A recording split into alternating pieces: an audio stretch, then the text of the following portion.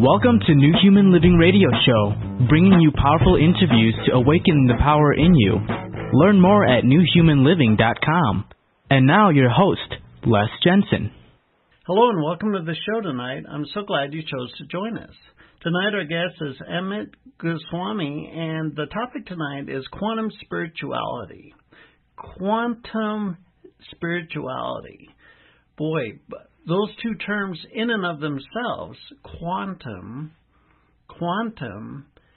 like the vehicle of creation. I mean, how do you even wrap language around the infinite potential that the quantum has to offer us? And then spirituality, which is perhaps equally all-encompassing, if you will, as to the nature of consciousness. I think we're in for a delightful conversation tonight.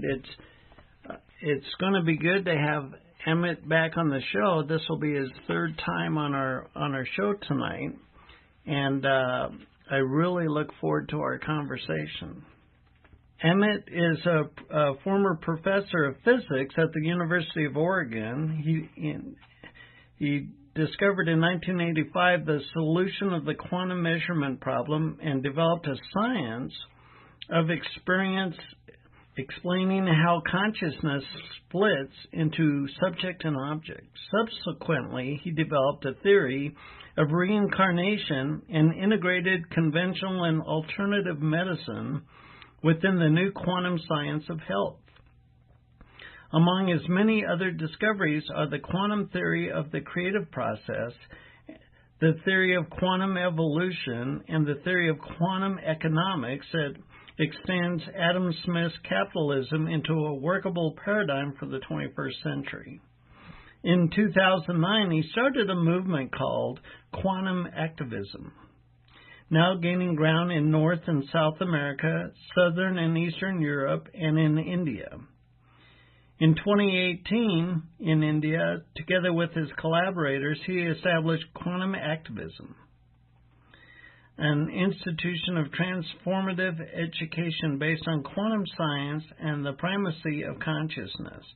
He is the author of numerous books, most notably The Self-Aware Universe, Physics of the Soul, The Quantum Doctor, God is Not Dead, Quantum Creativity, and the Everything Answer book. Dr. Goswami was featured in the movie What the Bleep Do We Know, as well as documentaries Dalai Lama, Renaissance, and Quantum Activist.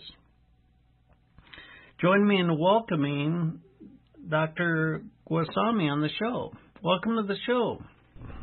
Thank you, Les. Good to be here. Quantum spirituality. I mean, I'm no proctologist, but you're like writing a book about the nature of everything. I mean, wouldn't you think? Yes, it is sort of like that, because quantum spirituality is about wholeness.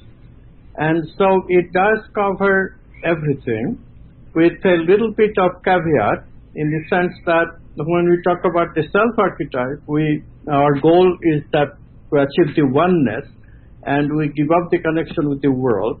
Whereas when we try to achieve wholeness, wholeness includes the world. The world is not excluded. Like when we talk about oneness, oneness means that unconscious oneness. Whereas wholeness can be staying within a balance of conscious and unconscious, integrating the both.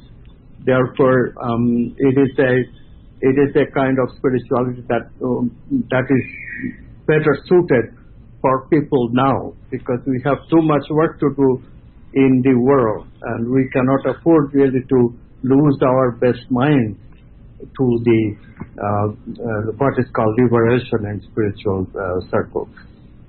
Right. So, I mean, I like what you're saying about the dichotomy between the I guess non-local aspect of pure consciousness, and then the physical realm of living in the world. How does the quantum element come into that?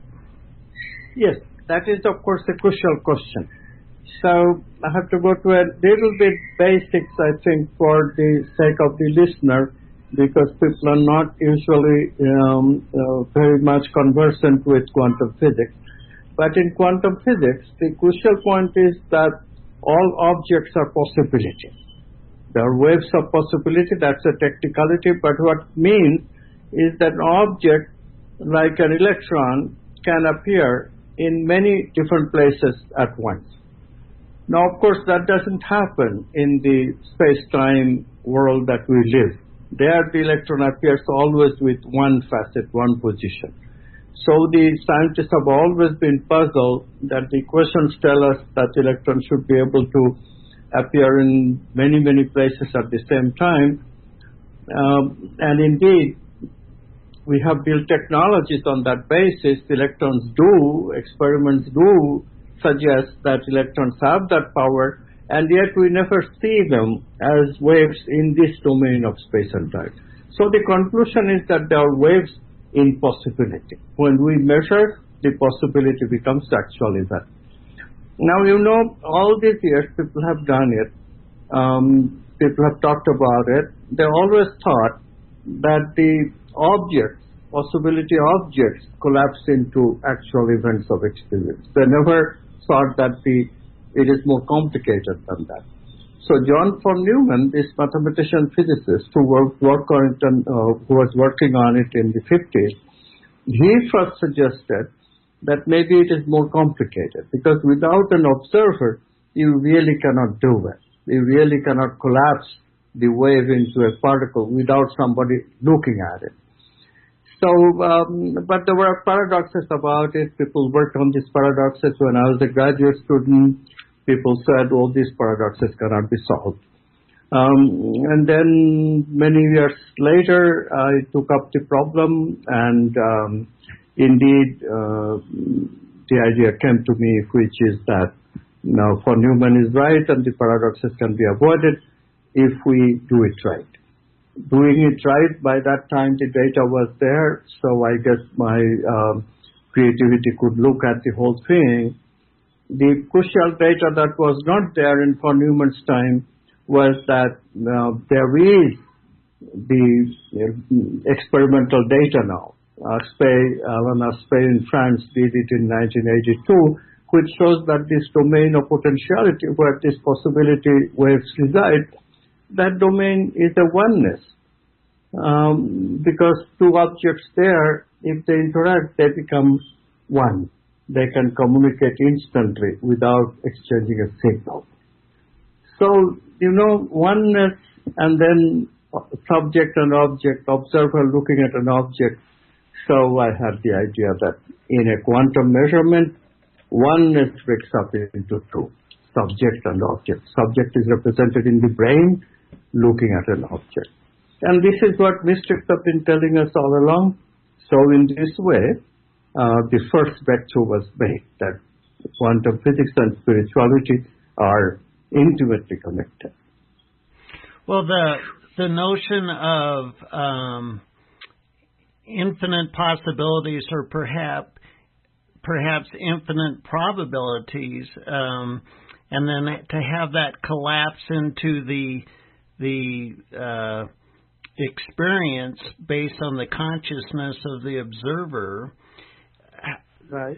Now that seems like the consciousness is plucking one possibility out of an infinite variety of possibilities. And yet, as a human being, we can go years and even decades in our life with a repetitive desire for something else. Maybe we're struggling with an addiction or poverty or perhaps a disease.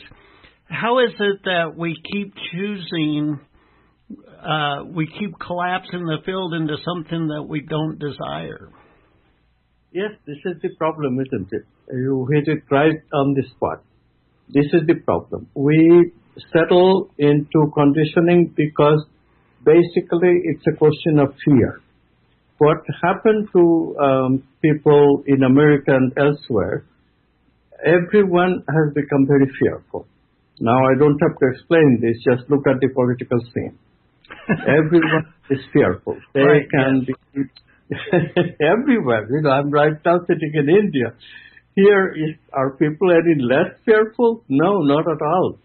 Their fear of not having enough money, not having enough power, not having enough food, not having enough love, not having any quality in life, fearful of everything. And therefore, they cannot take the step of the one thing that they need to do, which is to look for the new, look for the infinite possibilities and start, however hard it is, start getting all those possibilities to collapse. And the shame of it is that, quantum physics that I have suggested in 1993 in a book, Sulfur Universe, that has been around now for almost 30 years. The paper I published in 1989, that was 30 years ago. The book came out in 1993. So it's amazing that for 3 decades, the idea has been there, the method of doing creativity according to quantum physics. I wrote that book in 1999 first, and again it came out in 2013 in slightly revised form.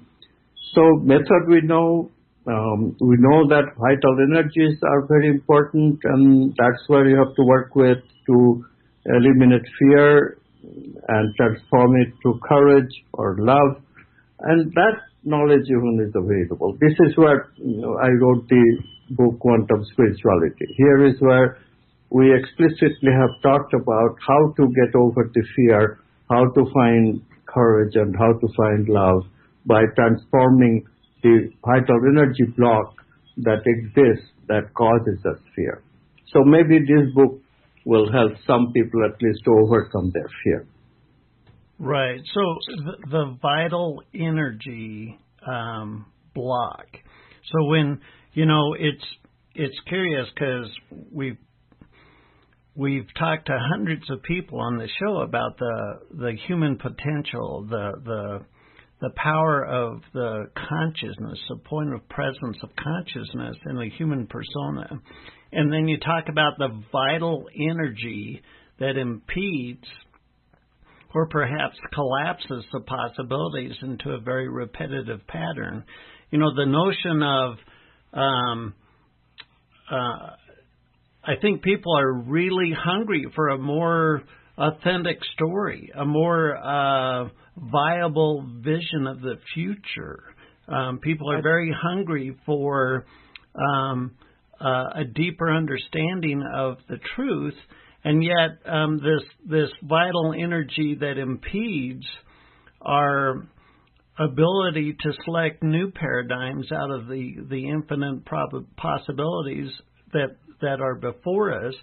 I like the notion of road rage, in the sense that it makes it quite evident that there's energy stored in a persona. So maybe 5 minutes before a road rage incident, the person is talking normally. They're pretty much at ease, whatever that is for their persona, and then a simple, perhaps trivial event triggers their persona, and this immense amount of vital energy flares out of their subconscious, and they become very agitated and even perhaps embodying rage in the moment. How does this vital energy that we hold in our psyche, how does that collapse the field of possibilities? Yeah, this is the problem, Les.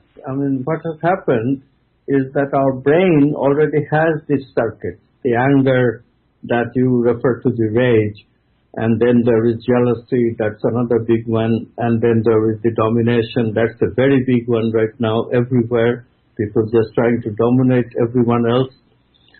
So, these negative emotions are built into the brain. They are called universal software that runs the brain's hardware. So how to deal with this? How to deal with this is go back to the body. The body has chakras. This is a lesson that the Eastern traditions in India and Tibet particularly have discovered, but it is not completely unknown in the West either. Everybody, for example, knows the heart chakra is about love, right? So now we have a complete theory of these chakras. I have been talking about these chakras since the 1990s. So it is quite possible to overcome this negative emotional brain circuit, their tyranny, through activating the chakras in the body. It's unfortunate that we are not aware of it. I myself was not aware of it. I remember going to a workshop in the 1980s, and this workshop leader named Richard Moss is quite well known. He was teaching how to heal the chakras. But, he had active hands, which gives vital energy in a non-local way. And he tried to heal my chakra, and he did all kinds of things, but I didn't feel anything. So when he was asking how people experience things, everybody was saying this, that. They were all delighted they had experienced something. And I said, I didn't experience anything. And he said, well, I can only open the door for you, but you have to go through it. And then I asked, but how? He said, well, you have to leave your ego behind. So I said, but I'm a scientist. I was there when it happened. And of course, everybody laughed. So the scientist shortcoming became very clear to me. And ever since I became a little not so much scientist at every occasion. And when I learned to do that, then only this domain became very available to me. Before then, the domain was completely closed. So these body chakras, they're just not active in people. And this is why the energy stays there at this root chakra, the anus. This is why people call them anal retentive. The persona that you are talking about, that persona suffers from anal retentivity. And that's the fearful persona. And there's no getting out of it by concentrating on the brain. You have to activate the navel chakra, which is the place where self-assurance comes in. And when that chakra is activated, fear transforms into courage. Well, you just mentioned how you had embodied perhaps the notion of being a scientist, and then through this workshop working with the chakras, you were awakened to a whole new realm of awareness, and through that awareness came a deeper understanding of the mechanics of what is, so to speak. Yes. How do you balance the scientific method and then that kind of etherical awakening, if you will? Because the scientific method wants a traceable result, and yet there's so much to our persona that is etherical and non-physical. How do you have a foot in both realms and still stay true to the scientific method? Yes, that's it. That's precisely the point. Scientific method is unfortunately based on our previous conditioning.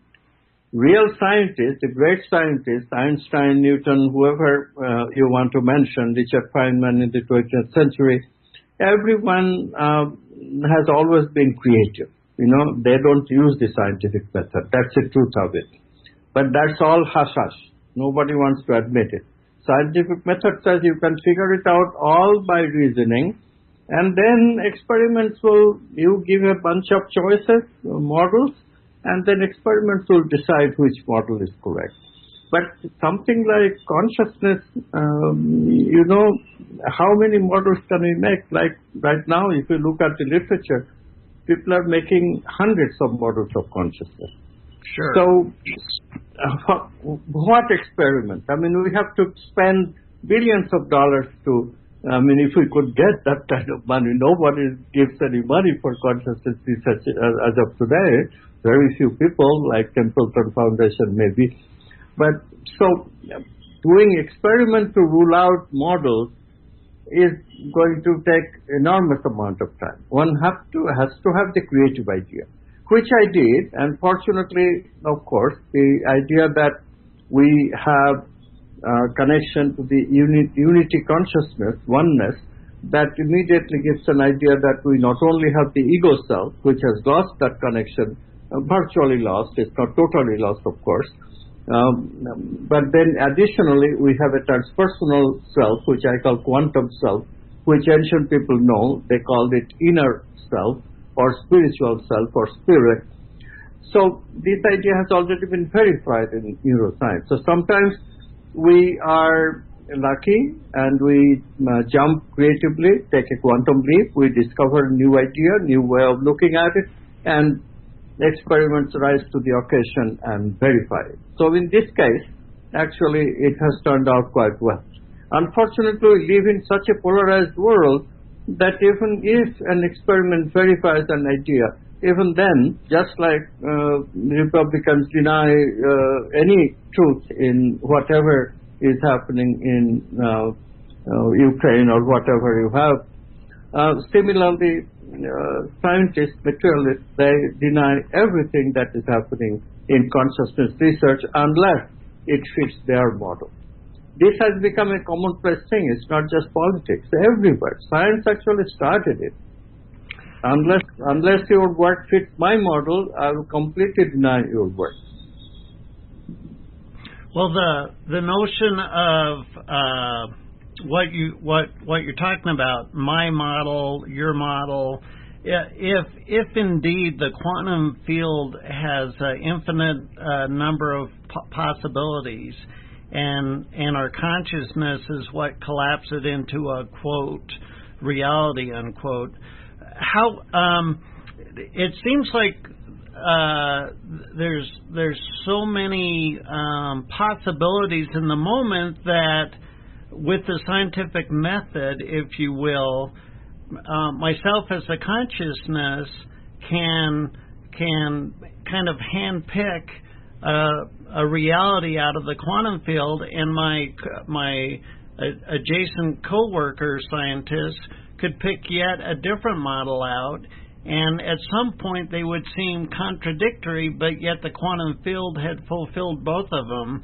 How do you dismantle the layers of expectation, if you will, from the belief systems or patterns that each scientist brings from their past, and find that underlying fundamental truth?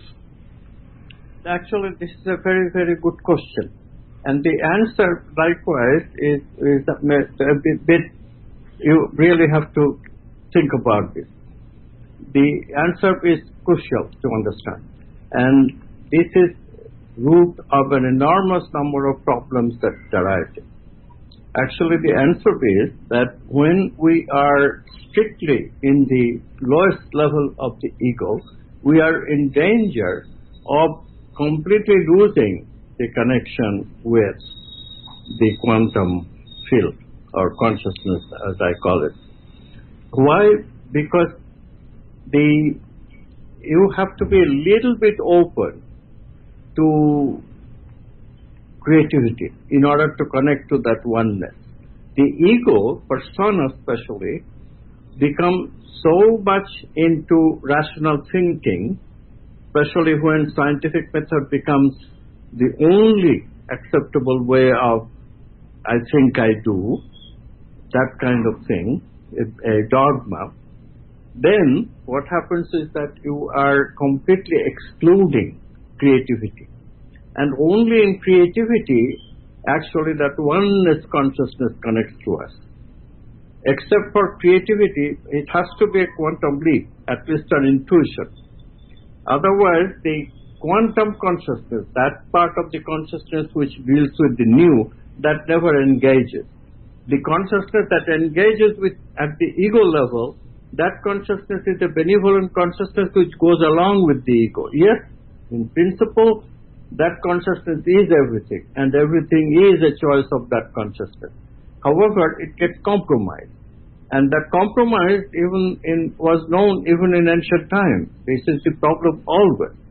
People who are into their rational mind, they become machine-like because they can figure out everything they think by simply allowing logic. So they really believe that everything is already in the brain. They don't have to really be creative. They don't have to explore any new possibilities. Everything they need is right here in our brain. And because of that conviction, they really exclude the new completely from their thinking. When one does that, it is very close to being a psychopath or a sociopath. That's what psychopaths and sociopaths do, because they absolutely do not believe that there is anything, anybody outside of themselves, their own brain. These intellectuals, they come very close to that. Of course, they're not totally that. I'm not saying that. They all have chances of seeing something. I was one of those myself. How can I even say that? So what happened to me can happen to anyone.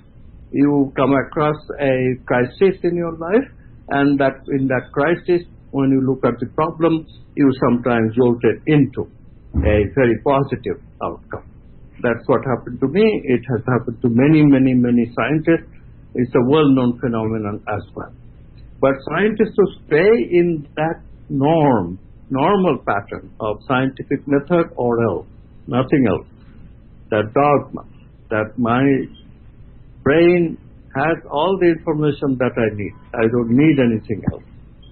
That dogma excludes you from the new. And then the quantum consciousness, the part of us, part inside of us that chooses the new becomes excluded. Yes, we are still conscious, but that's the old consciousness which processes the old, and that consciousness goes along with our ego persona.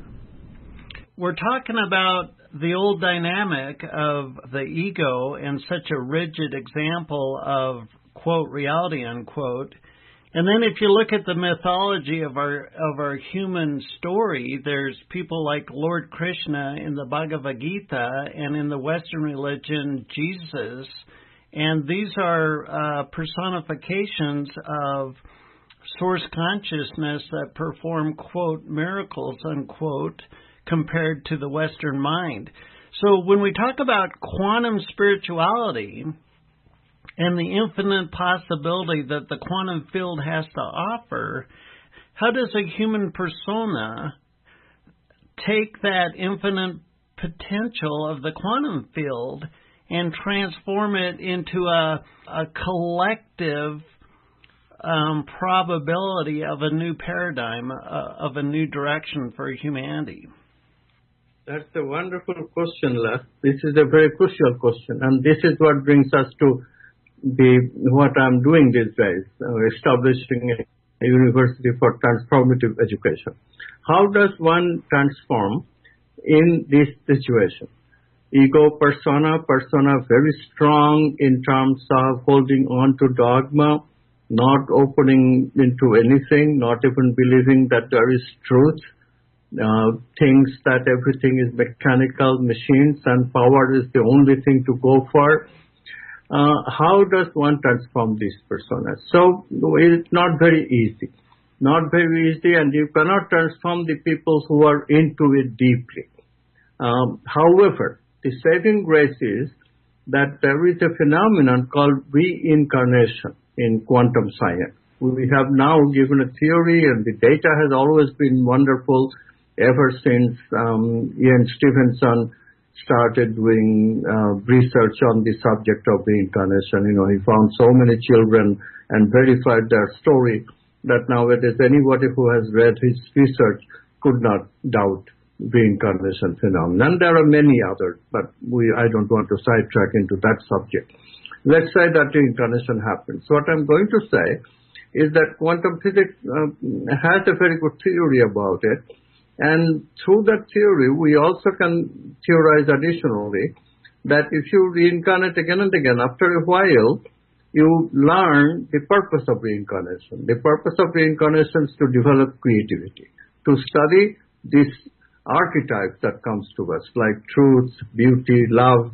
Scientific research is an example of the archetypal exploration of truth. Now, I have given that up. Now, of course, truth has become relative. But truth is really not relative. All these archetypes are not relative. They're timeless, they're absolute, they have value. So, this is what has to come back. It cannot come back if you take people of that ilk who has bought into that mechanicalness of the world. But it can come back to those people who had, through many past incarnations, already have started the journey of transformation, because they are different. Now, who are they? Do we have them in the present world? Lest if we didn't have them, you and I could not have this conversation. Now, how many of us are there? Well, it turns out that there's about 15% of us. It's not a negligible percentage anymore. So that's the hope, that the 15%, which is a substantial percentage, in a corporation, if I own 15% of the stock, they would have to take me seriously. So it's like that. In this very political world, very mechanical centered world, we still have a voice because we are 15%. We are not negligible anymore. Additionally, if we can transform some of those about to get out of that cocoon of fearfulness, what then? Then that's what we have to work on. So I have started this University of Spiritual Transformation. We call ourselves Quantum Activism Vishalayam. We are associated with University of Technology in Jaipur. We teach people. We give them masters and PhD and teach people how to transform, how to change from an ego persona. Not as deep, perhaps, but even so, quite deep. We teach them first, we start with authenticity. Persona's biggest problem is it becomes inauthentic. Today we find, let's take the case of Trump. I mean, I got to mention Trump at least once during an interview. Forgive me if you don't like it.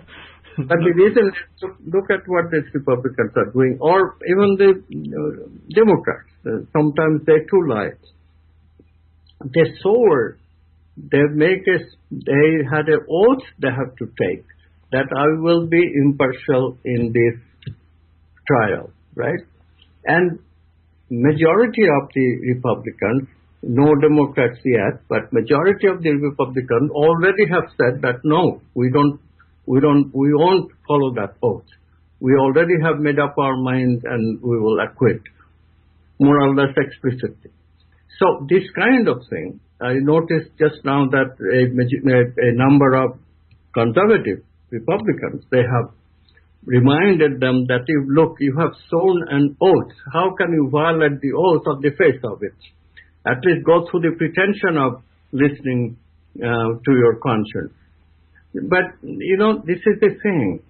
If we learn to be authentic, if we start from authenticity, that, okay, we say a word and we take it seriously. It's something not to be disregarded. We rediscover honor, that I have the sense of honor. If I take an oath, that has value. This is the beginning. And then we go from there, we talk about love, and we bring love in our life. When the energies of love comes into our life, then we can transform. In terms of the vital energy, we say that the vital energy is all locked up into the anal retentivity. That energy rises first to the navel chakra, that brings us self-respect. And when we discover self-respect, we will never lose honor. We'll always count on telling the truth, be respectful to our character, and we'll then begin to find love in our life.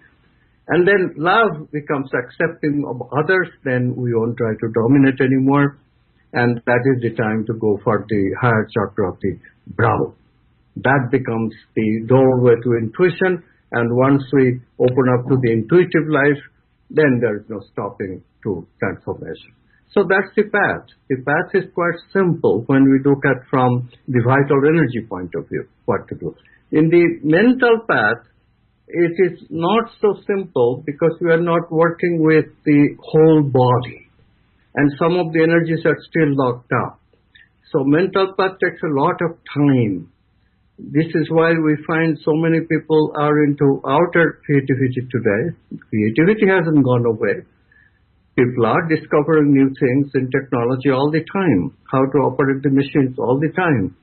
And yet, they do not transform. They do not work on themselves to make the changes that you are talking about, that you are asking me. Why can't we have those changes that Jesus was able to make, that others were able to make throughout history? Why can't we have people today who can make those changes? No, there are people today who are making those changes. That's the point. And how are they making those changes? They are making those changes by working on their body, working on the vital energies, as well as their mind. We must not get stuck with only the mind and mental creativity guiding us. That is limited in terms of transformative processes. Well, I like what you're saying. It is a work on yourself, if you will, and I really like what you said about authenticity. It seems like the collective consciousness, the big story of humanity, if you will, has never been the dominion of a single persona. Even Jesus or Krishna or whatever didn't come down and leverage some kind of fulcrum and shift the dynamic by a single persona, if you will. Yet there's something that happens, which you've been talking about, when the individual transforms themselves. I know for myself, the more I gave myself compassion, the more I gave myself forgiveness. This is decades ago. When I transformed myself through compassion of myself and forgiveness of myself, it changed how I saw others. It transformed how I perceived others who were going through struggles that I had just healed myself of.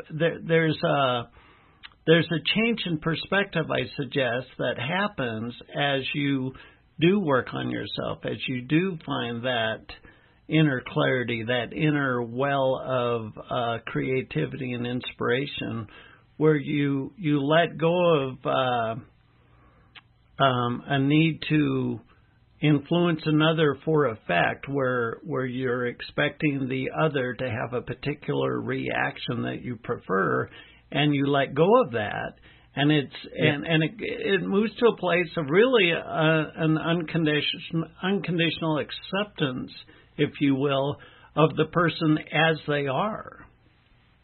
Yes, this is the crucial point. You have just talked about the non-local discovery of another person's being. What happens is precisely what empathy is about.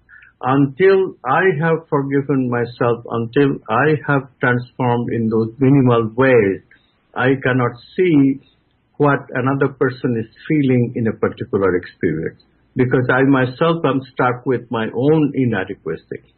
So when I look at these things, when I can forgive myself, when I can give myself love, then it opens us to this non-local connection with the other, and we see exactly what the problem of the other is.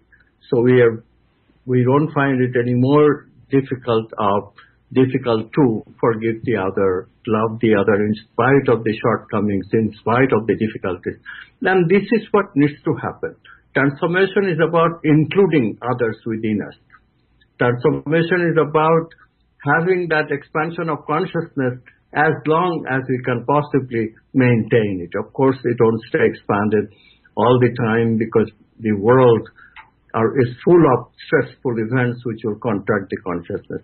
But whenever I become aware of contracted consciousness, if I can immediately make an effort to expand it, whenever the occasion is right and the situation is presenting to myself that yes, you can expand your consciousness now, no need to dwell in that stressful event, then we have it. Then we more or less live in such an empathic way, and we never will then have the mistake of violating somebody's being, because somebody is just being somebody, and everybody has problems and they need love. They don't need my superior judgment. They don't need my enmity. They don't need my non-acceptance. What they need is the opposite. Well, there's a connection that we all share through the non-local field, if you will. And when you transform yourself through compassion, when you transform yourself through love, and I likewise, when somebody is suffering and they desire to heal or overcome the suffering, that desire is the the attractor of the solution, if you will. And when humanity desires a new paradigm, a new outcome, it's through the quantum effect that when you have transformed yourself and you have been that vehicle of transformation, the path, if you will, that has a very linear twang to it, but the element of transformation of yourself, since you have made that journey yourself, the vehicle of it, if you will, becomes accessible through the non-local field of oneness that we all share. So it almost seems like the most powerful thing I can do to help humanity is to find that spiritual, authentic self, the empty me with no motive, the empty me with no bias or expectation, and from that, by embodying that, I actually become a vehicle for others to make the same journey. Does that make sense? Exactly. That makes exactly the sense. And this is why all the great masters, and Gandhi is just the latest, always insist that be the lamp unto yourself first. Change yourself first, and then you can influence the others. Try to be the change that you want to see. That is such a crucial thing that we are right now discussing. This is the crucial thing.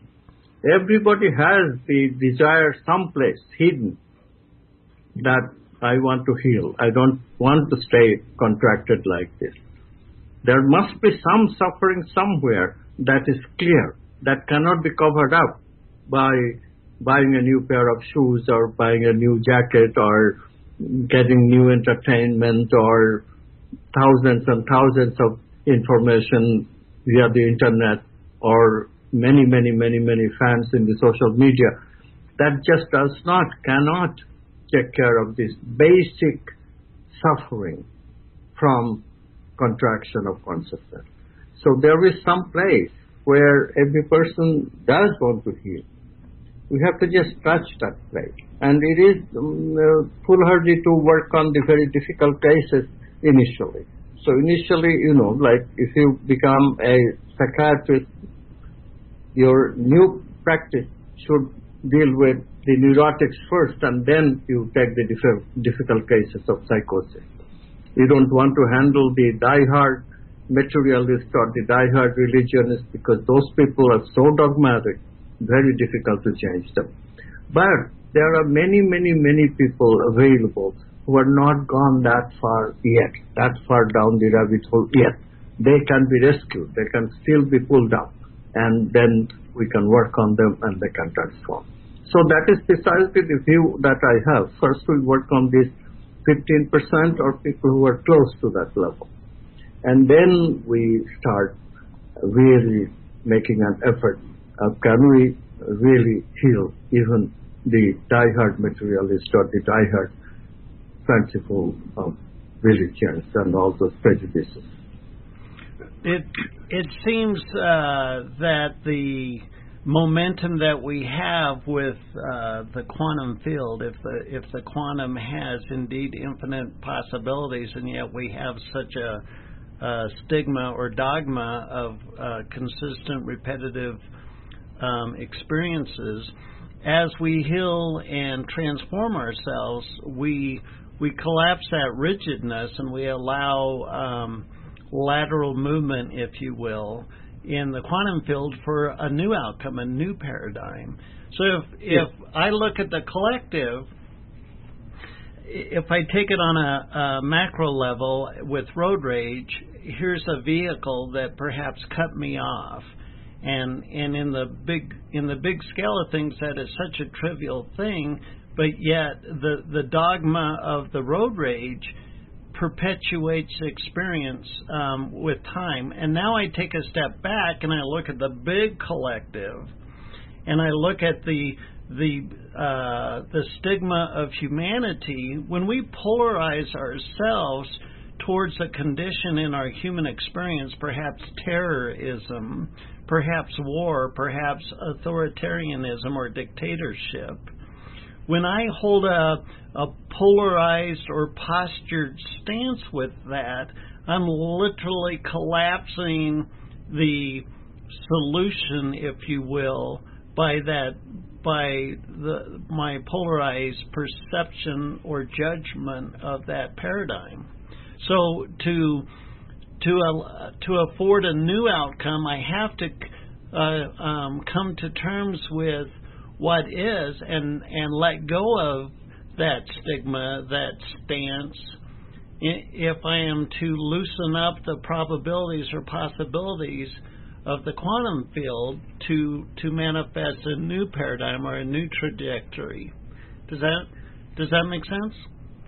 That makes a lot of sense. In fact, what you just said is the way out of this kind of dilemma of what do we do with a hardcore person who is so polarized. Actually, the creativity that we are talking about, I call it fundamental creativity. Creativity that really gets in touch with an archetype so strongly that the insight that comes really can transform anyone. So that kind of creativity, how do we go about it? Creativity research shows that whenever the going is very tough, in other words, the old solutions of a problem have just taken over the entire realm of your thinking. How to break that kind of brain up?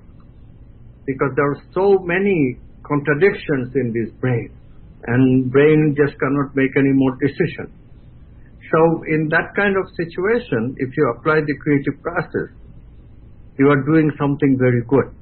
Because when the brain or the known is just caught up into polarized thinking, everything is conflictual, everything has this opposite, and I cannot make up my mind which one to choose, then there is only one thing I can do. I just give up. And in that giving up moment is when the quantum consciousness, the oneness that comes to us, and that finds the new solution. Because if you think about it, a thesis and antithesis, the ego can never find solution to that. Because it's either this one or that one. But the ego cannot make anything that is new. Ego by definition is either this or that. So we are caught up completely into that polarized way of thinking, either this way or that way. Only way that we can change is to become open to that new, open to the oneness. And then the oneness gives us that new thought. So that surrender, that okay, I cannot do this anymore. I just do not have within my power to do anything about this polarized situation. And then the divine will that comes, divine insight that comes, and that takes us to the quantum. We transform, and immediately the solution is found and the whole humanity has a new path to travel, to heal. This is what is happening today. In fact, one should not lose heart too much about what is happening in politics in America or other places where we have dictators and we seem to be stuck in this polarization. We should not lose too much heart because this is the way that creativity works. When creativity really requires a very, very deep new thinking, then we need this kind of polarization, this kind of opposites, where ego gets completely imbecile, cannot do except this, either this or that, completely caught up in the conflict. This is when the ego can surrender and the new can come, because the power of the whole consciousness, power of wholeness, comes to rescue of the ego, and we become creative. We have the discovery, and we can change accordingly. Well, beautiful. I so love this topic. It's been a passion of mine for many, many years. Well, an hour can go by pretty fast, and I want to make sure our audience knows how to connect with you and your books. And please share with us what endeavors that you're working on now. Can you give us your webpage and how to get your books and whatnot? Absolutely. The website is amitgoswami.org,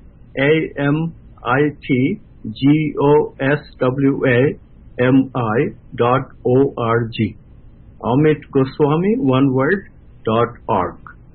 That's the website. There is the email in that website, info@amitgoswami.org. If you write to that email, I respond to everyone personally, every email. So please write any questions, and this is a new age kind of spirituality we are getting into, and this is really a worldly spirituality. This is really something wonderful for you to get exposed to and transform. Wow. Well, what a delightful conversation. I so love delving into the deeper view, the deeper understanding of perhaps the mechanics of the universe. I want to thank you for being our guest today. It's been such a pleasure having this conversation with you. Thank you, Les. This has been a wonderful conversation and all triggered by your question. Thank you. We've been talking with Amit Goswami, and the topic tonight has been quantum spirituality. Isn't it curious that what we boiled this down to is heal yourself, heal the world, so to speak, in that it's really doing the work on ourselves, healing ourselves, holding compassion for ourselves, learning how to love ourselves again, as one of the most powerful things we can do as a single human being to transform the collective condition of our society, of our culture. When you bring yourself to forgiveness of yourself, to compassion of yourself, to love of yourself, you're creating the model, you're embodying the model of the mechanism of humanity, if you will, healing itself. How powerful is that? How powerful is that? Hey, you, the listener, have taken the time to grow who you are. You've spent this episode with us, and I thank you. And as a result, you've changed who you are. And it's through the individuals, all of us collectively, going through this change that will change the course of humanity. It's always a pleasure. I love, love, love bringing you episodes like this. It is my passion to do such things. And I want to thank you again for joining us. I'm your host, Les Jensen. Until next time, thanks for listening. This has been a New Human Living radio broadcast. You can raise your own personal power with Personal Power Fundamentals home study course at newhumanliving.com. Thanks for listening.